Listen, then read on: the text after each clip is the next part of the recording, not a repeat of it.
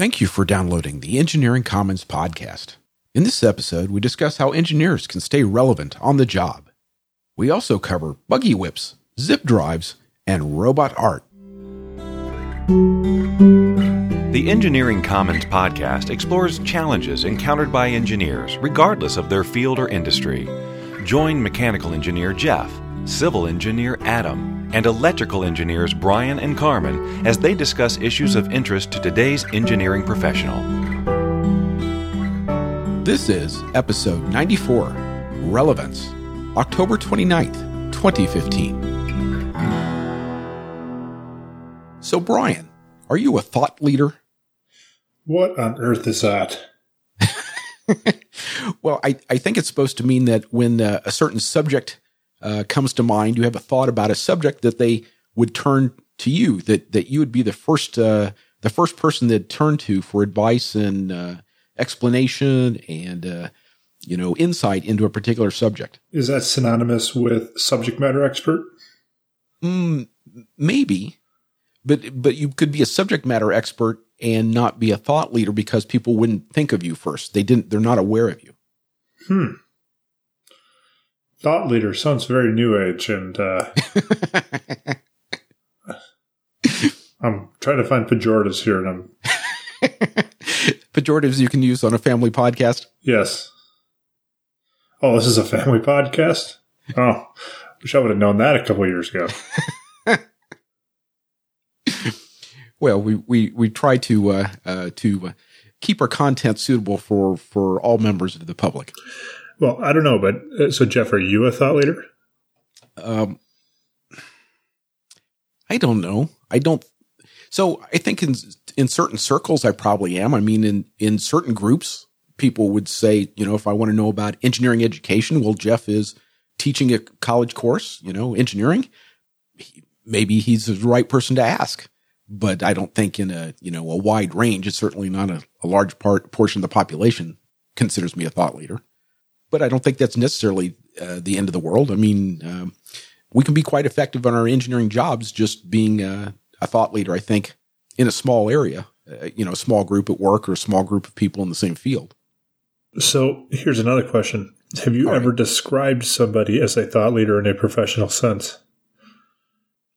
No.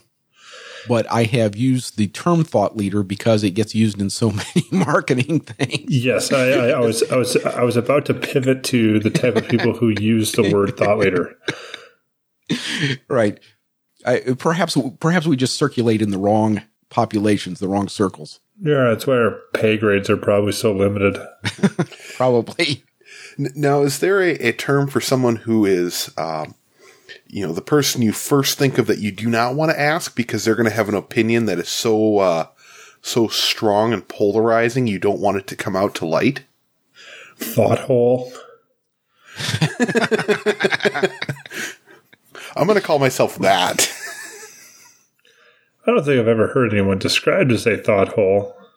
But I like it. I should trademark that. I think you should. I was going to go with it had to be either anti-thought leader or leader or thought anti-leader, but I couldn't figure out which was the appropriate. I think thought hole is even better. Yes. Or thought lemming. Well, so regardless of whether we are or are not thought leaders, we thought we'd discuss in this episode the importance of being relevant and how we might become relevant, how we stay relevant, why it's important to be relevant, what it means to be relevant. And this is something that certainly can sort of wax and wane over our careers. Sometimes we're more relevant than in others, but we thought we'd give some time to talk about that in this episode. If we look up the Merriam-Webster dictionary, it tells us that relevance is having significant and demonstrable bearing on the matter at hand. And so it's not just having, abilities, but having abilities that are significant and demonstrable. So have you guys ever thought about your relevance or worried about whether you're relevant at work or not? I worry about it in long term. I think there's a cliche, and I don't know how real it is in, the quote unquote privilege of youth. But I worry that somehow my skills will age out of the industry. Mm-hmm. And to me, a loss of relevance is synonymous with that. But okay, so do you see a difference between relevance and employability? No, I mean clearly they're linked. Mm-hmm. In our ability to market our skills is clearly related to how relevant those skills are. Sure. And unfortunately, we exist in a world where the skills that are required change from year to year and decade to decade. Yeah. Yeah. And the other thing that I think changes, though, is the context, the problem that's come into the company or organization. And so I think, you may get hired because you have exceptional design skills, but all of a sudden the problem with the company is something to do with sales or marketing. Well, now you're no less employable for your design skills, but you're not really relevant to this problem because your skills don't address the problem at hand. Absolutely. And also it depends on the nature of your company. Some companies quickly cull their unnecessary talent, whereas other companies will try to keep even latent brain talent around in case their skills are needed again. Because it's kind of like sales, where the cost of acquiring a new customer is significant compared to the cost of keeping them. Yeah. Cost of finding new talent is often very high. Yeah, so I think that probably when you're bringing people into the company, you hire them because you think they will be relevant. But again, this is something that sort of shifts over time. You never know. So is there a difference between relevance and competence, Jeff? I think there certainly is. Is it just context? Well, so I think that where I would put it is relevance is how someone else perceives your abilities and your input and your value. So you could be competent, you could be the world's greatest designer, but if no one knows about your design skills, or they don't believe in your design skills, then they won't see you as relevant to the problem at hand. They're going to turn to those things that they feel like they can count on and they know are reliable and make sense to, the problem they're trying to solve. And no matter what skills you might have, if others don't perceive those skills, then you're not going to be considered relevant. Well, and as we were talking about a little bit ago, if those are not the skills that are needed at that time, you're completely competent, or you may be completely competent. You're just not relevant to that issue. Yeah. Yeah. And so when we talk about, we hear people talk about, wanting to stay relevant or become more relevant. And that's kind of a contextual thing. It depends on which problem and which organization at which point in time as to whether you'll be considered relevant or not. And so we've mentioned a few things. Employability, that's important. Competence, that's important. But relevance is sort of another, tangential, but overlapping skill that we need as engineers. We need people to see us as relevant to the problems of the organization. Gosh, man, relevance sounds way too closely linked with employability, which unfortunately is probably the trap of a for-profit engineer. Yeah, I would argue, and this may be because of the employer I work for, I would hire not for somebody's current relevance, but their potential future relevance. Mm-hmm. And where I work, we hire a lot of engineers out of school that, we've said many times before, when you graduate college, you don't know enough to actually engineer. It's a learner's permit. Yep. they're really not relevant. They don't have the skills, the competency in the areas that are important yet. But over the course of 3-4 years, they can be made relevant. So does that mean they're not employable? Obviously not, because we're employing them. Mm-hmm. Yeah, and I think that is part of it. The further you go along in your career, the more important it is that you're seen relevant to at least your industry, your field. And so, as you mentioned, Adam, if you're hiring somebody right out of college, you don't care if they're relevant. You're basically hiring their trainability. They've completed an engineering degree, and you assume, hey, they're trainable. But if you're hiring for a job, VP of engineering 20 years later, you better be relevant. You better be seen as the person that can come in and immediately have as the definition says, a significant and demonstrable bearing on the matter at hand. I was hoping when you went into that discussion of hiring people, Adam, that you were going to be talking about anticipating future talent requirements or job skills that don't really exist in the marketplace. Do you find yourself doing that at all? I don't know. I'm not close enough to the actual hiring process to know.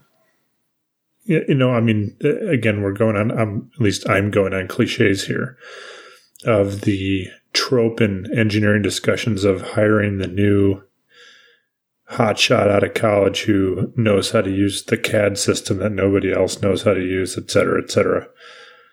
Oh, because organizations can recognize that, while it may not be useful for them at the moment, it will ultimately be relevant.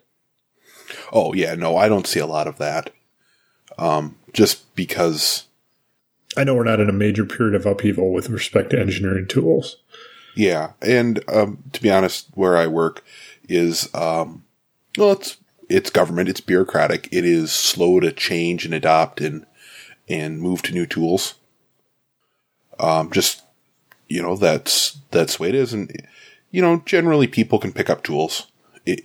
That's not the kind of thing that I see a lot of hiring based on. Not that I'm not an expert in the hiring process or what our criteria are, but I see it more as this is someone they've got a couple of core skills that we can't teach, ability to learn, that ability to do critical thought and ability to work with people. You can teach the new tool, but we also move very slowly. So we can take the time to teach the new tool or learn the new tool.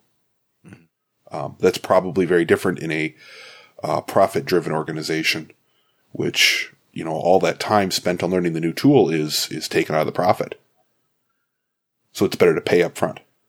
You're expected to do it on your own time. Yes. Okay. What was the joke when Apple Swift came out that HR was already putting out job recs for 2 years of Swift experience? Right. Brand new programming language. And as soon as it came out, they wanted people that had 2 years of experience. Well, that's HR though. Yes, but that's for every job. Whatever they're hiring, they list whatever skill they think you need, and then they say 2 or 3 years of experience. Mm-hmm. Yeah. So you were reminding me, Brian, about what Malcolm Gladwell has called the quarterback problem, and his little quote out of his New Yorker article says, "This is the quarterback problem. There are certain jobs where almost nothing you can learn about candidates before they start predict how they'll do once they're hired. So how do we know whom to choose in cases like that?" And I think that's the same thing with engineering. You can go on GPA, or you can go in programming skills or something like that. But do you really know how that person is going to work out as an engineer 10 years down the road? I think that's a difficult proposition. Do you care? Well, if you're the owner of the corporation and you think you're going to be there for many years, yes. If you're the hiring manager and you think you're going to be gone in a year, maybe not.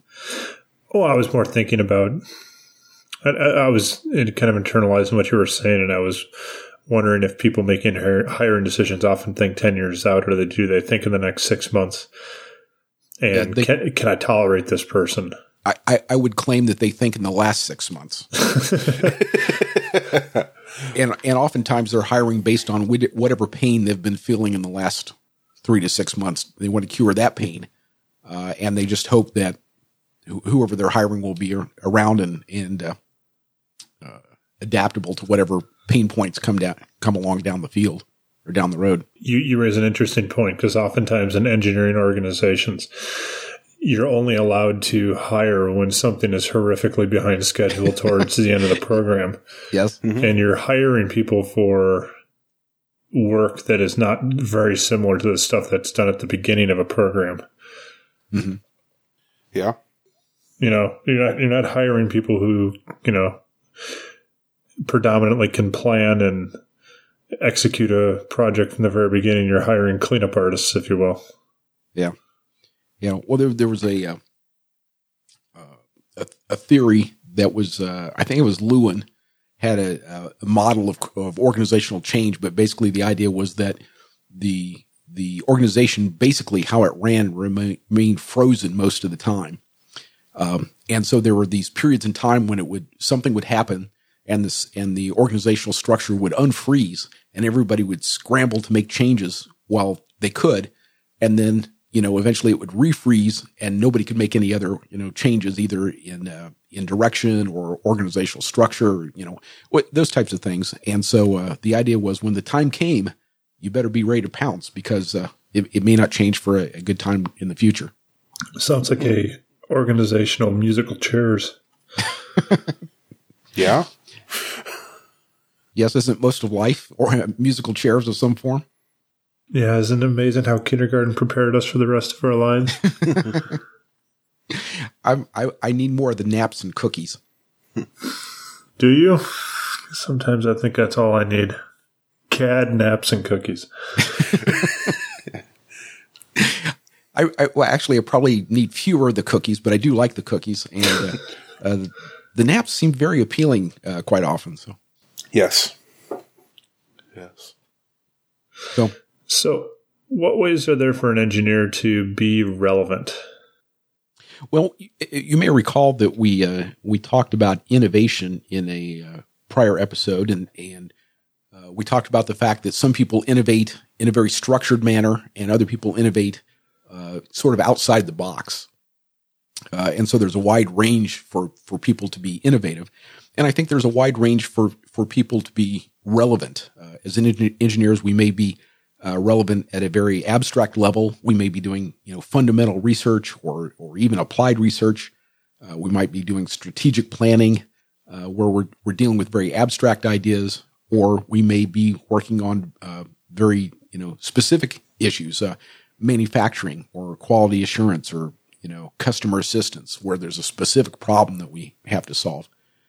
But I think that just as there's a wide range of engineering jobs and duties and tasks, there's a wide range of ways for an engineer to be relevant, that we don't all have to be, master inventors to be relevant in our field, that we can take our skills and our talents and make ourselves relevant to the problems that the organization is facing.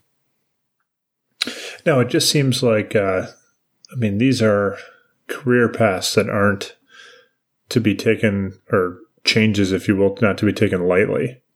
Mm-hmm. Like, you wouldn't hop from fundamental research to customer assistance. I'm just trying to pick opposite ends of the spectrum here. Sure. Without knowing that, or the other way around, customer assistance to fundamental research. Those generally are one-way tickets. Mm-hmm. At least that's my perception. Maybe it's not true, but the point I think I'm trying to make is that people talk about, well, how does an engineer stay relevant? And I think it's an individual for each of us. It's going to be different. We each have our own strengths, and we work in sometimes very different organizations facing very different types of problems. And so it's hard to say, here is a recipe for how you make yourself relevant. I think it's more a set of attitudes in what way can I contribute to what the organization is trying to accomplish.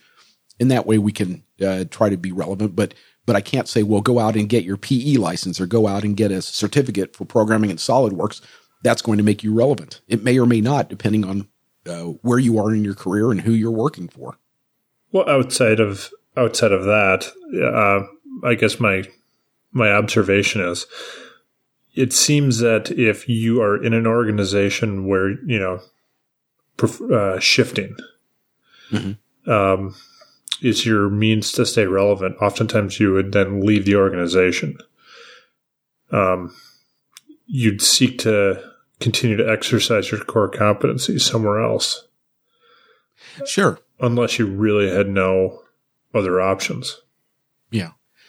So I've worked at places where, as they were starting to grow, they would need, since I was an equipment designer, the company would need equipment. They would hire designers to design the equipment. And there would be a group of us in the design group. And then as the company grew and, things sort of expanded and the operations expanded, then all of a sudden it was like, well, we can't be spending all our time worrying about these details of the design.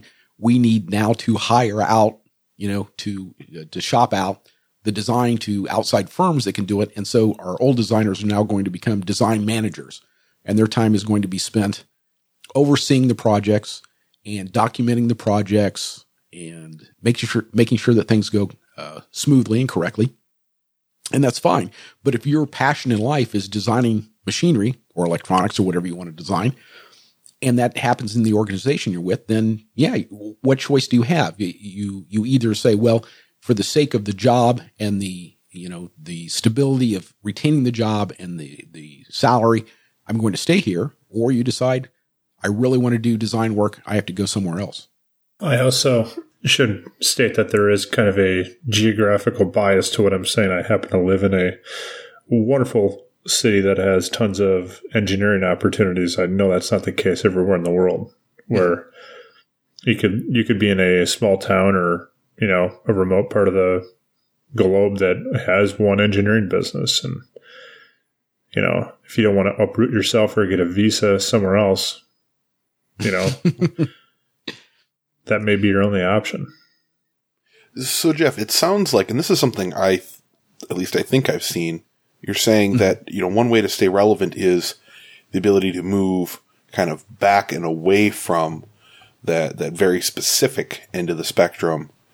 And maybe even just on a temporary basis, like an example I have to stay relevant is being involved in standards development, which is very abstract compared to day-to-day design, but it's a way to build that relevance and maybe the ability to move back and forth a little bit, or on a limited scale at least, the ability to move to a slightly more abstract level and then back. Does that sound... So my point is not that having specific skills or specifically applied skills are less valuable in any way. Just that we can, as engineers, we can apply our skills and be relevant, meaningful to our organization at either a high, very abstract level or a lower, not lower, but a different, more specific level. But you do raise a good point, Adam, in that, for instance, if you are involved in manufacturing, and you are very good at knowing how you make disc brakes, and you've spent a number of years getting familiar with the vendors, the suppliers of disc brake material. You know the characteristics of the metals that are used in making disc brakes. You know the stampings that are involved. You are a disc brake person. You're going to have trouble going to a medical device company to get hired. You're going to have trouble going to an HVAC company to get hired, right? And so, whereas somebody who is doing, say, fundamental research at a high level may be able to shift their research a little better than someone who has talents in a very specific area. On the other hand, if you have those skills, you are very good at solving disc brake manufacturing problems, and somebody needs that skill, boy, they really need that skill, and you are valuable on the market. There are still buggy whip designers. Are there?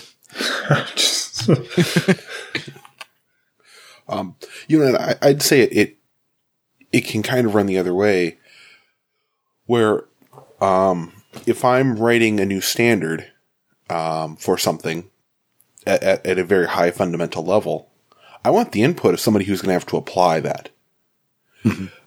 Because they're going to have input on how that works.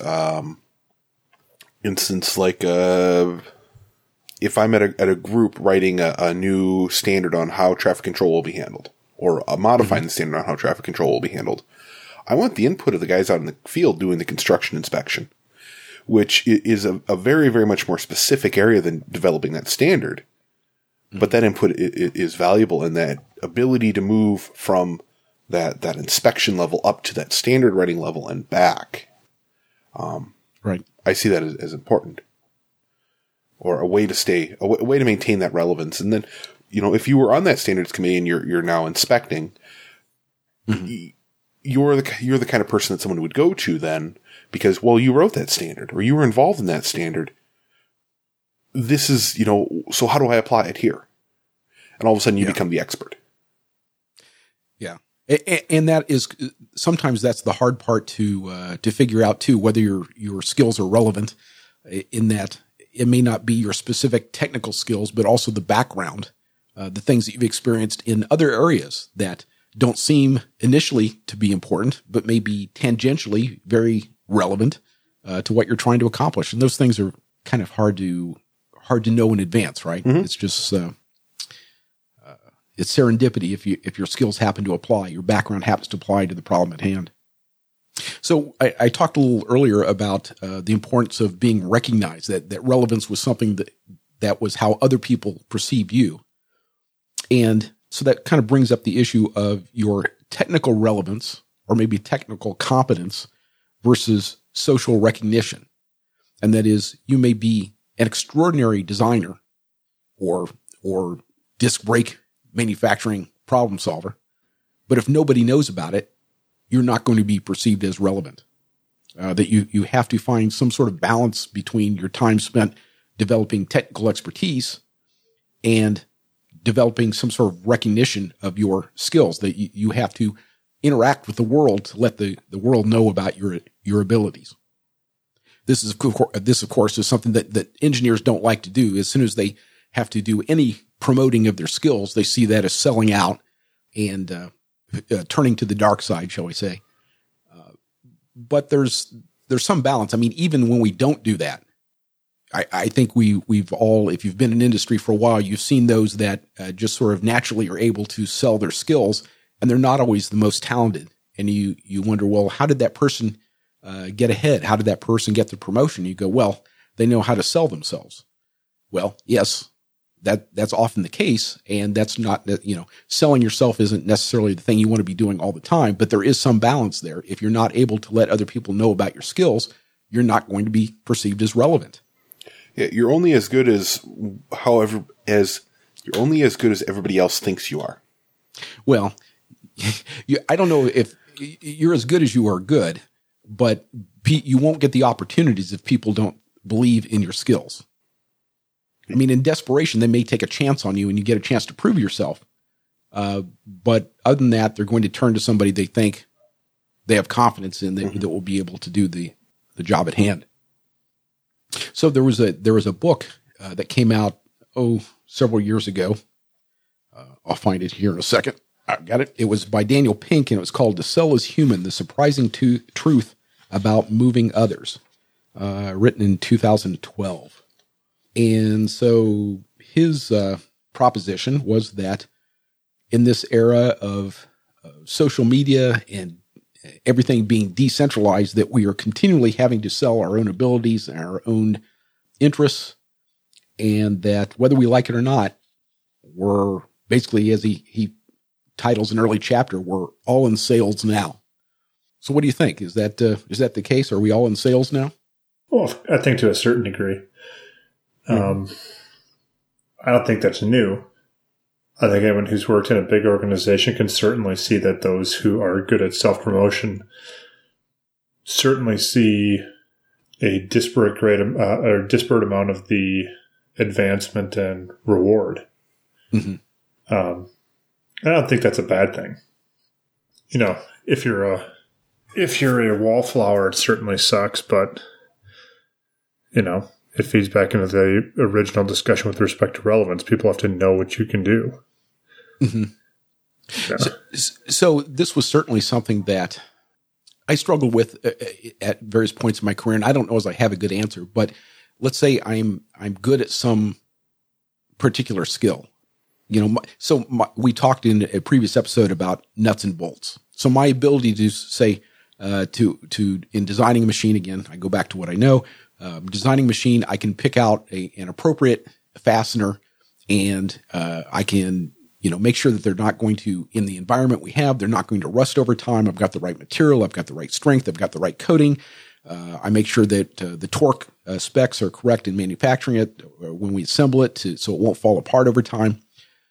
And so I've done a whale of a good job in picking out the fasteners. I've designed the parts so the threads are correct, the right dimensions, and nobody cares. Nobody cares. And so I think, whereas I think that's a valuable skill, the organization sees that, he just picked out a fastener. So how do you, if you have this skill and you think it's important, how do you go about selling it? Explain to your boss, hey, boss, I think I need more responsibility in the design area because I can pick out fasteners, or I need a raise. I deserve a raise, or I deserve a promotion for my design talents. Yeah. And the problem is that there's very few conventions, in, I guess, workplace behavior on what is the appropriate level or type of humble bragging. I mean, right. Honestly, if you think about, could you imagine a class where they actually taught you the appropriate level of self-promotion?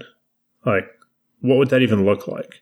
Like, if you had to give somebody advice, I know we can all think of people who maybe don't do enough self-promotion, or, you think, wow, they're certainly more brilliant than they get credit for, et cetera, et cetera. How could you give them reasonable advice? I would dread giving that person advice. Yeah. Yeah. And I think a lot of it is in how you present the idea, too. If you have sort of a theatric flair or an artistic flair, and so when you're presenting the results of your work, I don't know how you present, thread dimensions in an exciting way, but if I were able to present thread dimensions in an exciting way, the people go, hey, that's very exciting. I want to be associated with that exciting development. And some people have a real knack for that. I don't. So is it excitement or is it entertainment? It's a little of both. It's theatrics. So if you're an inherent show person, you automatically have the self-promotion covered. There's no need for the direct, during a review to remind your boss how valuable you are and how many raises you deserve. I don't think that's the case either. I mean, I think that it's not bad to remind people in an employment situation, in a family situation, you may want to watch it, but in a organizational situation, you want to remind people of the value of your services to that organization. Because people are people, they may forget, they may take you for granted if you're constantly doing a good job and never saying anything about, hey, I saved us $400 today by doing this. I saved us $400,000 this year by, reducing this cost. You've got to remind people of that. Mm-hmm. And you said something about the people's natural ability and natural theatrics. Mm-hmm. I think that's a skill that can be developed. Actually, I know that's a skill that can be developed. Sure. Because that is a skill I had developed myself. And it just takes time and the right situations and putting yourself in an uncomfortable situation. And that is something that can be developed and I think is an important skill for, anyone in the workplace, really. Mm-hmm. No, I agree. And I think the key point there was a willingness to put yourself in an uncomfortable situation, because it's like riding a bike. I guess I'm sure somebody does, but very few people jump on a bike for the first time in their life and immediately know how to ride it. Mm-hmm. You fall a few times, and there's no way to get good at riding a bike except falling a few times or playing a musical instrument. There's an even better example. you pick up a clarinet or saxophone or a brass instrument. There's no way that you're going to be making beautiful music the first time you try to play that instrument. You're going to, if you're doing a reed instrument, there's going to be a lot of squawking and squeaking before you finally figure out how to get the right tone out of that instrument. Yeah, you have to be willing to fail. Yeah, you got to play hot cross buns before you do a Mozart concerto. It sounds like you've played hot cross buns at some point in your life. Yes. I'm sure I did too. At some point, it's been so many years, I've forgotten exactly what we did. So let me throw in, this book by Daniel Pink, To Sell is Human, he offers 3 areas that are important for selling to others. Now, some of the reviewers of this book indicated that perhaps he sort of intertwined too much the areas of sales and persuasion. And I think we're more interested in the persuasion area. But nonetheless, I'll give you the 3 areas that he talked about. And so the first one was attunement. And that was, I'm quoting here from an Amazon reviewer who was kind enough to sort of highlight these. Attunement was bringing oneself into harmony with individuals, groups, and context. And so, the idea that you have to understand these people, you have to empathize with them, you have to understand their problems, that's attunement. And so I guess in the organization, you have to really understand what it is the organization is trying to accomplish. The second one is buoyancy, and that is to learn what to do before, during, and after your sales encounters. And I think the big thing that there was sometimes you have to pitch your idea a lot of times and get turned down a lot of times, but you have to be buoyant about it, right? Return to the surface and say, I'm ready to do it again. Also see delusional. Well, so there's a fine line, right, between delusion and persistence, right? How do you know which is which? I actually heard a great bit by a stand-up comedian about being, in order to be good as a stand-up comedian or develop, you have to be delusional because you have to walk off stage when horrible things happen and say, that went okay. Yep. I imagine sales is the exact same. I'm sure it is. And to a certain extent, engineering skills are too. You try things. I mean, certainly there's been points in my life where I've tried, machine ideas, mechanism ideas that just didn't work. There's no book you're going to go into and figure out exactly which combinations are better than others, but over time you learn what works in the shop and what doesn't, what works on the manufacturing floor and what doesn't. Ooh, that's a great idea for a book. What? Like, everyone's got the 100 circuits that do this. How about the 100 circuits that don't work? The 100 machine designs that are horrible, or bridges that can't possibly work or didn't work. Oh, man, we can make a fortune. So, but those are interesting, not in the fact that anybody would try to copy them. You don't want to do that, but that you go through the process. It would be it would be interesting to read a book about that, where it talked about why it seemed like a good idea, but it didn't pan out. Oh, man. You have a spare 10 hours a week you want to contribute to that book? Yeah. Right after my other 6 extracurricular activities. Yeah. I'll need more Mountain Dew. This book idea is copyrighted by the Engineering Commons.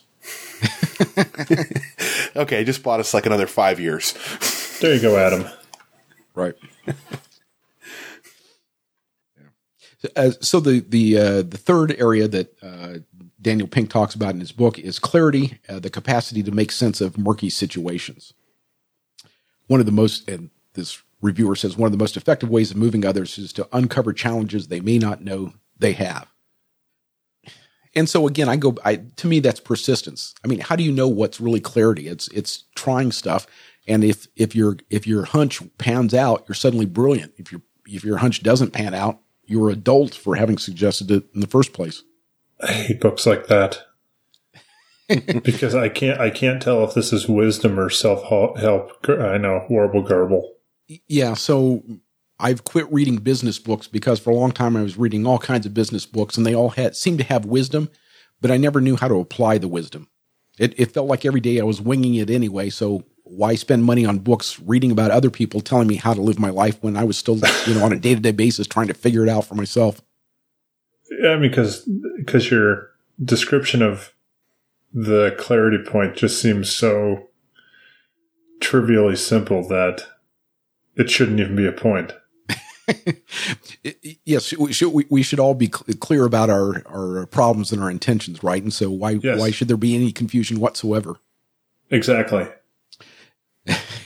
Well, I mean, it's like it's a little bit like saying I'm going to invert Occam's razor and make this way more complicated than it needs to be. Mm-hmm. I'm seeing a couple of these sources. The 21 Principles of Persuasion.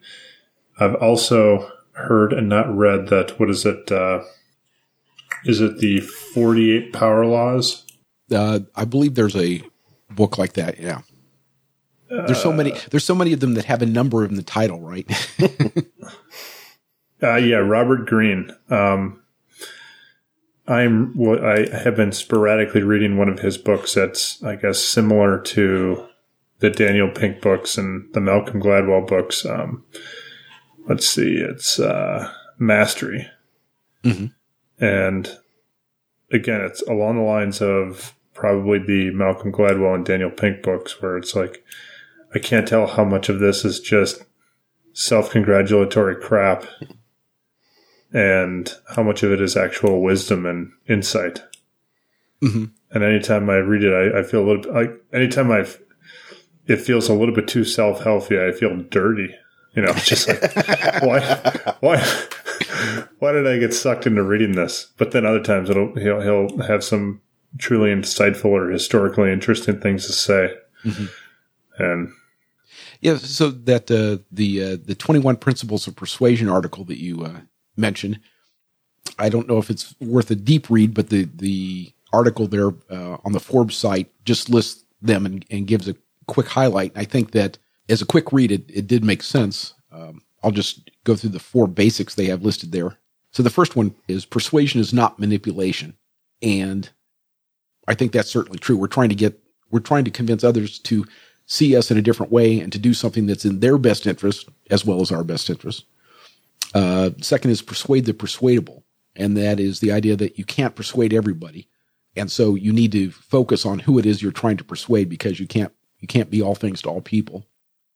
Number 3 is context and timing. The idea that we talked about the freezing and unfreezing model earlier. You have to be, when the timing's right, you have to take action because the timing may not always be right. And the 4th one is you have to be interested to be persuaded. You're never going to persuade someone who's not interested in what you're saying. And so, whatever your topic is, in my case, if I'm talking about, the importance of threads, I have to find some way to make people interested in the my thread specifications, because if they're not interested, I can't persuade them that it's important. Yeah, rivets work just fine. Well, rivets work very well. They're just very difficult to disassemble. That's why God made drill bits.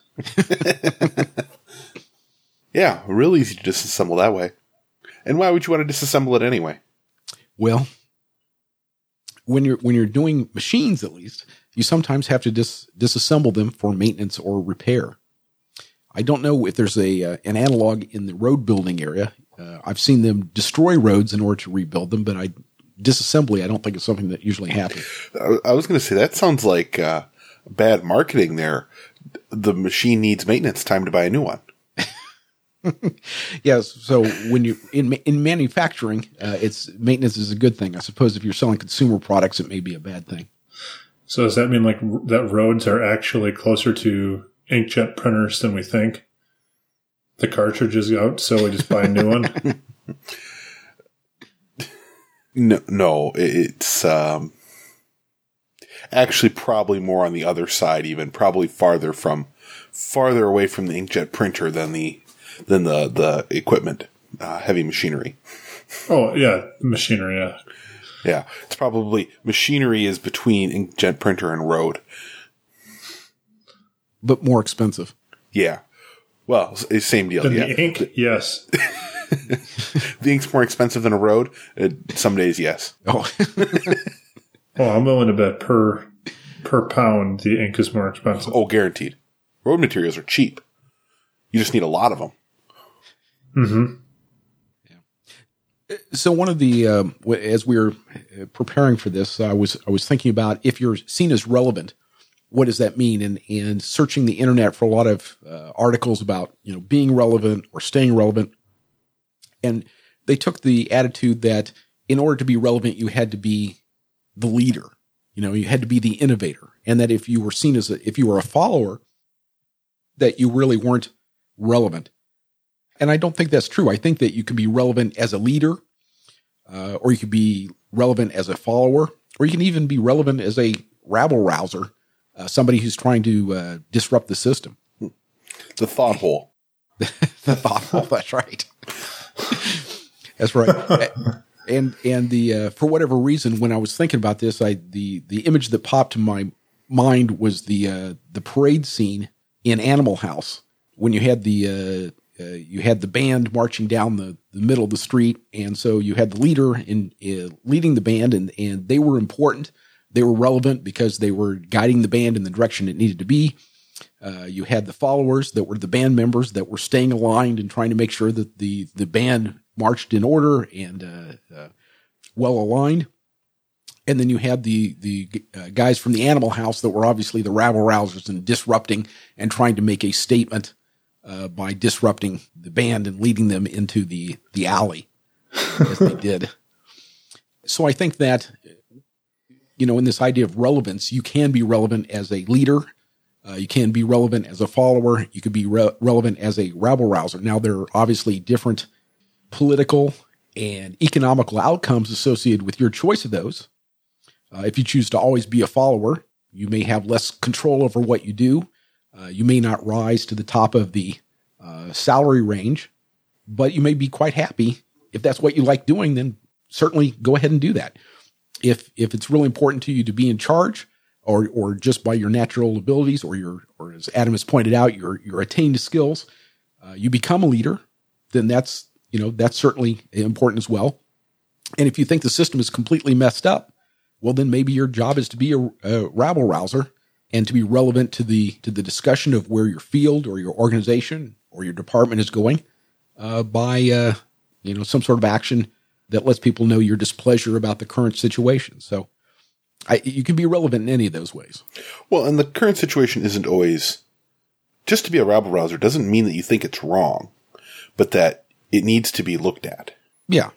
Yeah, and there are certainly people that disrupt the system just for the sake of disrupting the system. They love to see the chaos, and I'm not talking about that, which I think is probably more Animal House. But I mean, if you're basically taking a political statement or you as you've indicated, Adam, you're indicating your displeasure or maybe not even displeasure, but your perception that there is a problem with the current status quo. That's in my rabble rouser category. Well, I was going to say. I believe that there's a place for the devil's advocate, that just because you've been doing it this way and this is the status quo doesn't mean the status quo is right. It doesn't mean the status quo is wrong either. But if somebody doesn't question the status quo, you can't improve. Mm-hmm. Right. So you need that rabble rouser to make sure that the status quo doesn't stay the status quo unless that's the right way to be. Make sense at all? Yeah, clear as mud. But you have to weigh the costs, right? Yes. If you may be seen, if you start making waves, you can be seen as eventually may be seen as the redeemer, as somebody who saved the company or turned it at an important time. But it's likely that people are going to see your ideas as being uncomfortable and unrealistic. So it's not like just because you have a bright idea that everybody will immediately say, "Hey, what a bright idea." What I did with zip drives. What? I'm just wanted to pick a dead technology. Well, but zip drives at a particular point in time were a useful technology. Mm-hmm. I know. I'm just picking on zip drives. It's like everything else, right? They were important. They were valuable. They were relevant until they weren't. Might have a few zip disks floating around. I think I still do somewhere down in the basement. Still throw it in your super drive. Yeah. So we've so far given our typical answer as we do here on the Engineering Commons, and that is, it depends. How do you increase your relevance? It depends. How do you stay relevant? It depends. Do you want to be relevant? It depends. There you go. So one of the things that I've found interesting or in reading up on this and trying to consider what we might talk about is the idea that the nature of work is changing, that we're going through sort of a revolution, and the power of computing is growing exponentially, and that we're going to see, the people with the artificial intelligence people are saying that we're going to see tremendous breakthroughs in the coming years. And so I just thought I'd throw this out. How might we best learn to work with the computers? If computing power is going to be something that's so strong that we no longer need to really do the computations ourselves, but we need to oversee the programs that do the computations, we need to have some more information about how the computers work and how our work relates to the computers and how what the computers do or these artificial intelligence systems have an impact on our work as engineers. How do we get ready for that? I don't know that you can. I am a bit nihilistic when these questions come up because, we talk about this as engineers, and I think, honestly, we are the least important people that question applies to, because our work in bringing forth this second machine age, as I believe your link refers to it, we're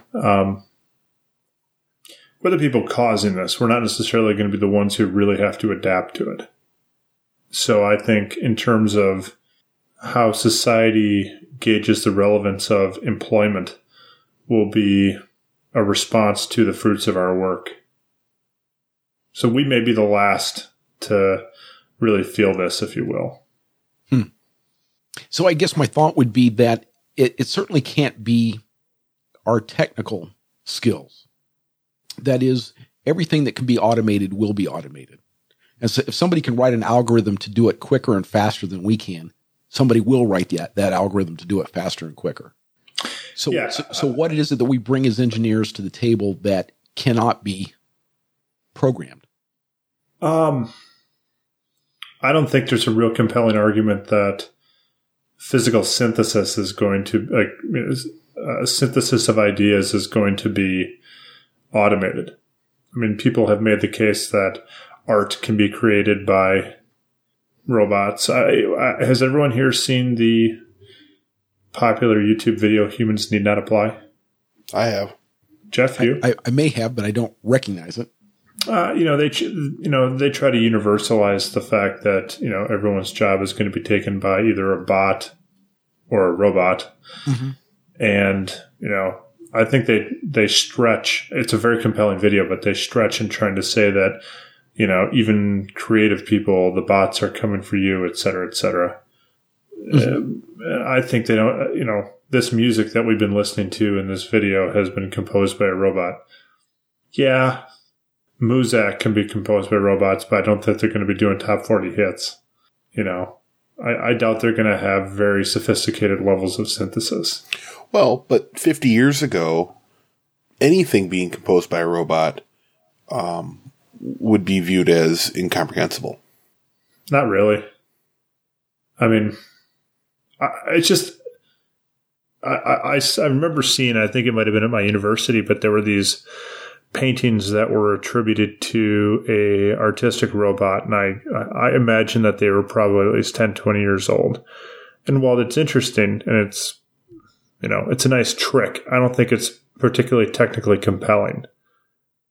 I think it's, when you drop the constraints of what you would consider to be art, you can just put a random number generator on on a series of pixels and declare it to be art.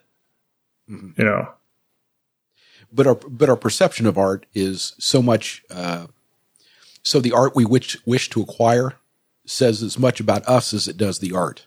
True. And so there are any number of bands that are out there. I mean, for many years, there's been lots and lots of bands out there for people to choose from. And certain bands become popular for whatever reason. Many of them are very talented musicians. Some of them have been not so talented musicians. But it is the music buying audiences, listeners, their interest in as much in that artist, right, as it is their music. I mean, the music may speak to them, but if they're going to become more than the casual listener, if they're going to go out and buy, more than the single, they're going to buy the album and they're going to buy numerous albums, they have to have an interest in this person, that something about their way of singing or making music speaks to them, and that they are willing to say, hey, to their friends, hey, I like this person so much. Hey, come listen to this music. And so if you have the music made by robots, do you think that's going to be interesting at the next dinner party to say, hey, I want you to listen to this music that was made by the HAL robot? Well, I mean, but that's already existed. I mean, and there's of course there's novelty to it. But I think one thing you've kind of danced around would be context. Mm-hmm. All of those things have inherent human and societal context in terms of what are the stylistic choices that are made by the artist and what is acceptable or what delights the populace. Mm-hmm. Imagine a robot that writes jokes. And I mean, not just like stringing together a bunch of phrases, then eventually finding one that looks like a knock-knock joke, but actually having an insight into the human experience and the context of both language and cultural norms to create something funny. Right. I don't expect, and design is not that different. I don't expect algorithms to be able to do that with any degree of sophistication anytime in my lifetime. Mm-hmm. I mean, and it's not a raw computational problem. Yes. I mean, it gets down to the fact that we don't understand the human brain, and the notion that we're going to write software that somehow mimics it before we understand the human brain, I still think is, I don't want to doubt them. It's a little bit like fusion technology. There's been optimism in that area for so long, because it's it's a vague problem. It's a poorly defined problem.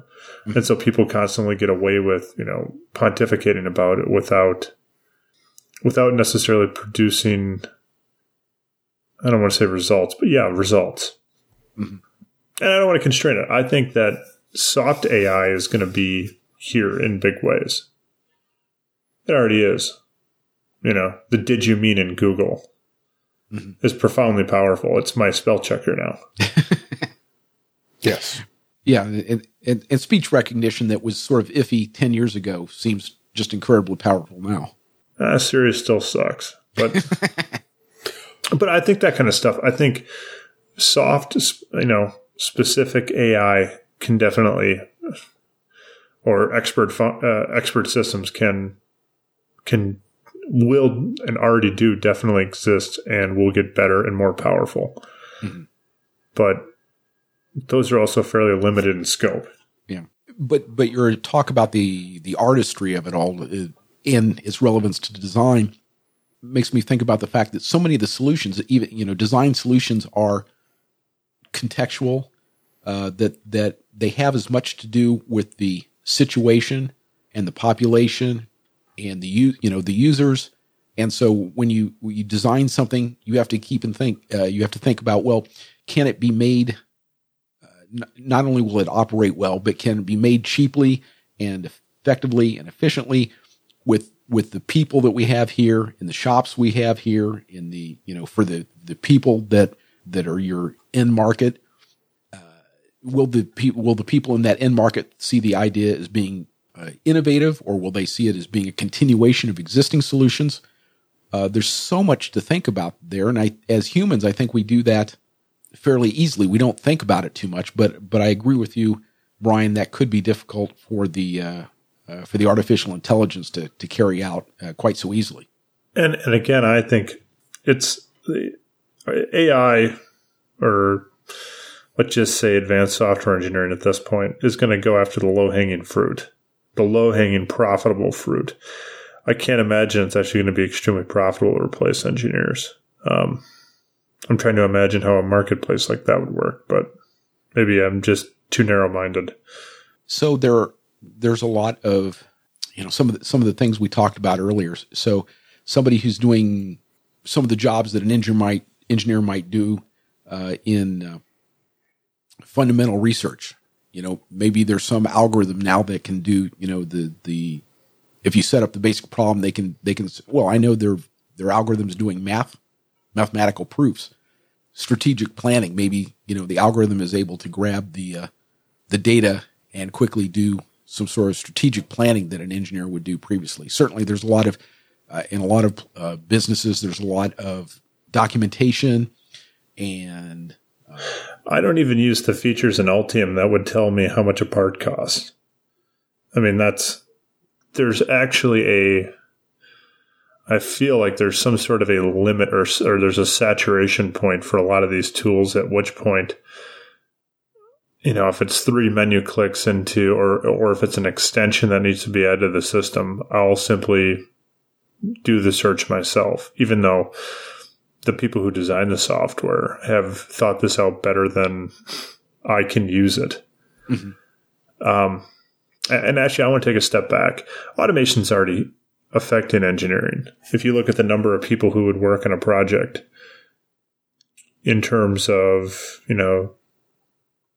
creating drawings, back in let me just say, back in the 60s, would you have actually had engineers drawing things? In the 60s, you probably would not. You'd have your draftspersons.